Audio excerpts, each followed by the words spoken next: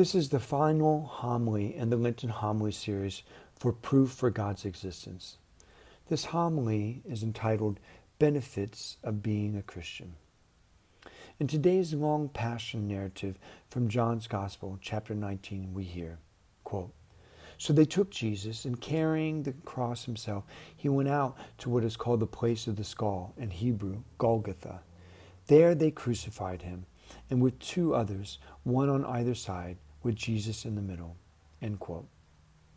Often, when people think of being a Christian, they think of how difficult it can be to be a follower of Jesus Christ. They fear they will have to give up a great deal in order to be a Christian. So they neither become a Christian or they don't advance in the Christian life.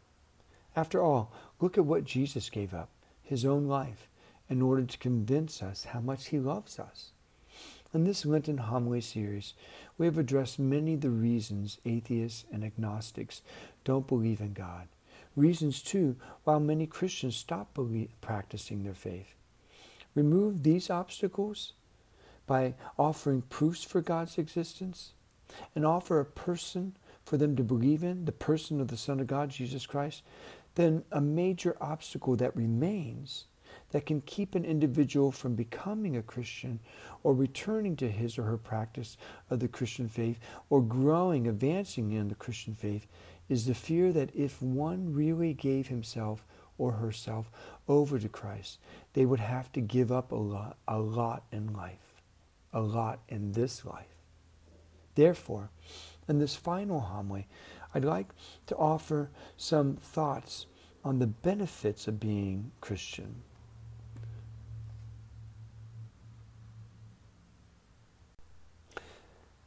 Benefits that I believe can help not only those who struggle with belief and faith in God, but also help those who are trying to live their faith day by day.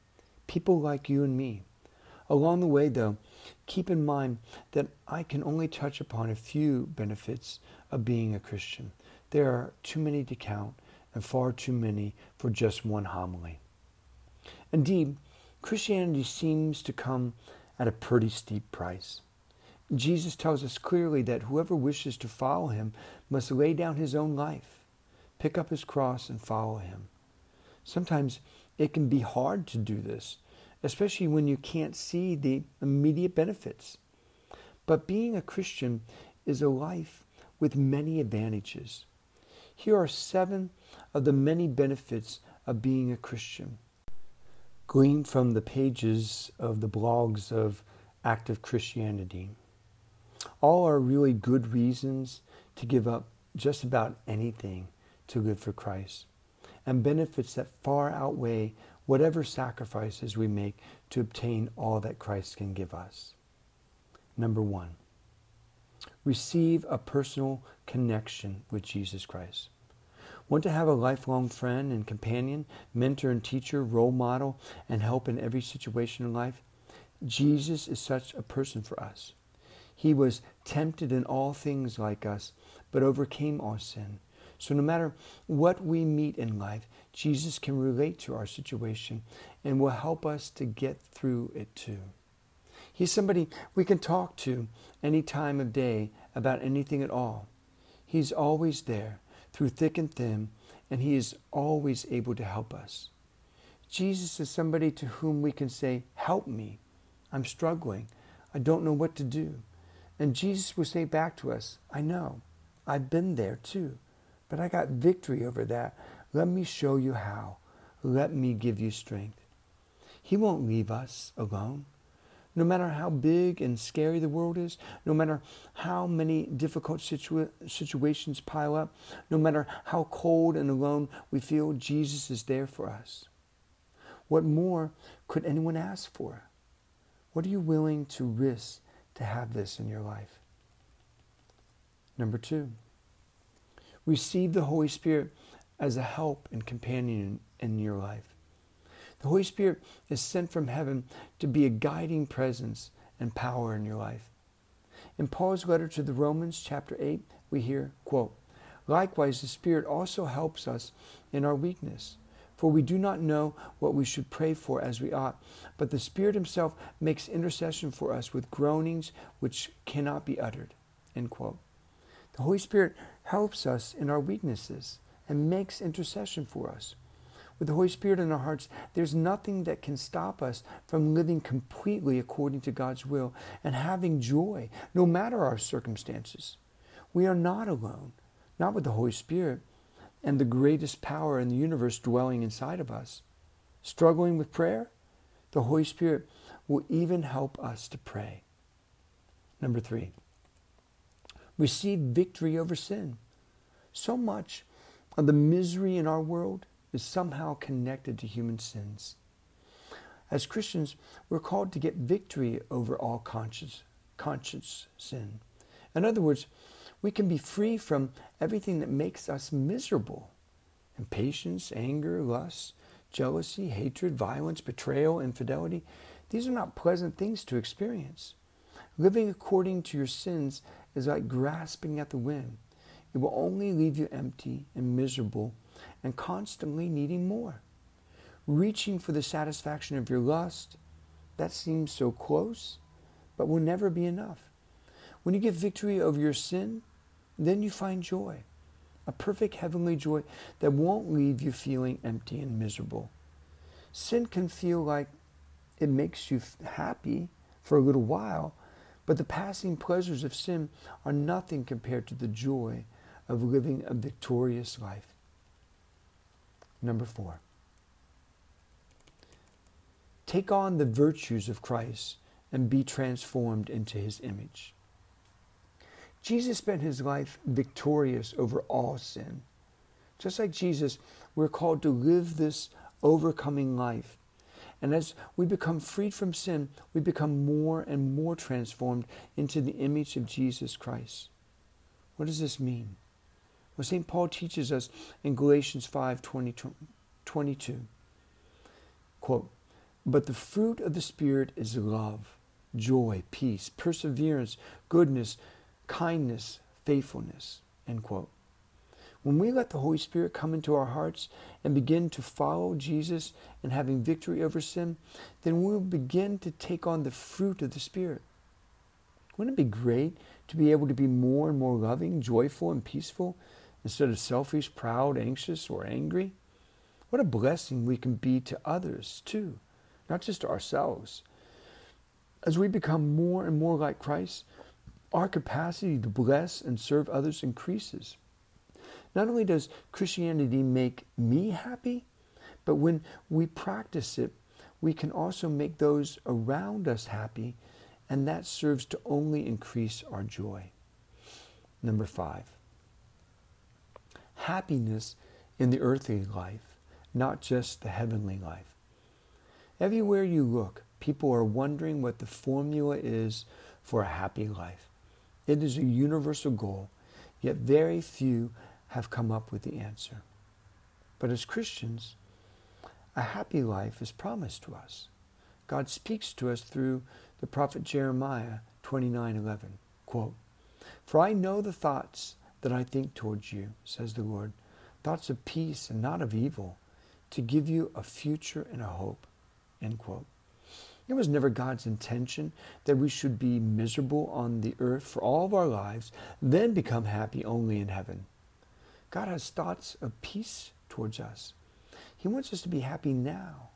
And as long as we align our will with God's will for our lives, then of course that is what's going to happen regardless of our circumstances. Along these lines, St. Paul teaches us in 2 Corinthians 7:4, quote, "I am filled with comfort. I am exceedingly joyful in all our tribulation," end quote. This is what it means to be Christian, to be exceedingly joyful even in all of our tribulations. Look, it's easy to be happy when everything in your life is going well, but being a Christian means that we can also maintain our joy even when things seem to be going against us, even when we suffer in joy. Who doesn't want this much sought after formula for living? Number 6, peace and rest and a life without worry. St. Paul tells us in Romans 8:28, one of my favorite passages in the scriptures, quote, "And we know that all things work together for good to those who love God, to those who are called according to his purpose," end quote. The world is a very uncertain place, as we know. Natural disasters, financial insecurity, economic crises, viruses, and diseases, let alone all the obligations and expectations and personal hardships we experience. How can anyone possibly find rest in such a tumultuous time? But it is written that all things work together for good for those who love God. This means that no matter what happens in the world, God takes care of his children. Come what may, God will take care of those who love him. Nothing can happen to us that isn't for our absolute best. Whether we understand what the end result of a situation is or don't understand it at all, we can go through life in complete confidence and trust in God, knowing that our whole life has been arranged for the best.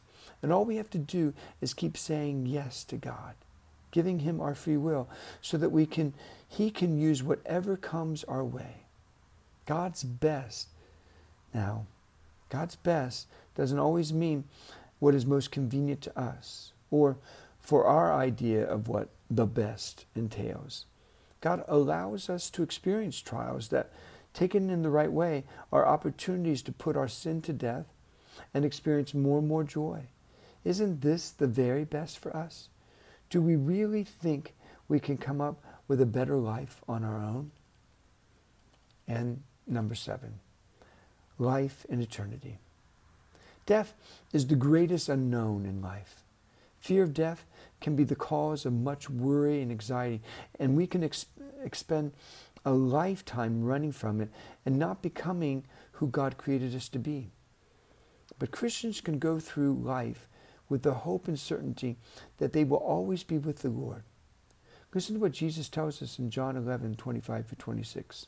Quote, "I am the resurrection and the life. He who believes in me, though he may die, he shall live. And whoever lives and believes in me shall never die." An eternal life in heaven without hunger or thirst, without tears, what could be better than this? Nobody in their right mind should say no to such a life. Deep down inside, isn't this what everybody wants? An eternal life of joy, without suffering, forever love, protected, fulfilled, engaged, belonging. And the only price is that we lay down our life here on earth by putting to death sin and selfishness like Jesus did and living according to God's will. And remember, God's will, he wills our best.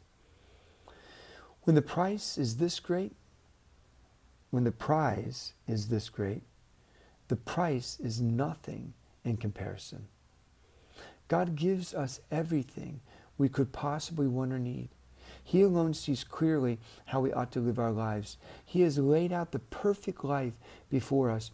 And if we are on board with his will for our life, then this life will bring us into complete happiness in heaven.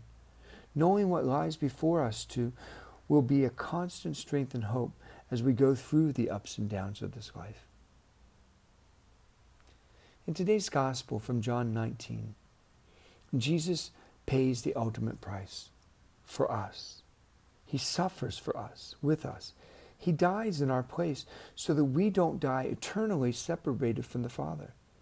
Yes, even the Son of God, who became the Son of Man, had to sacrifice for the Father's will to be accomplished in him and through him.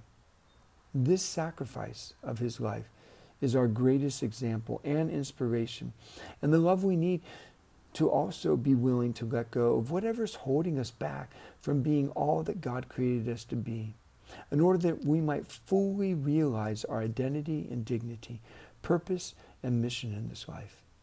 Indeed, the price we pay to be a Christian and to live as a Christian is nothing compared to all the benefits we receive by actively, intentionally, faithfully, and passionately living this life in Christ.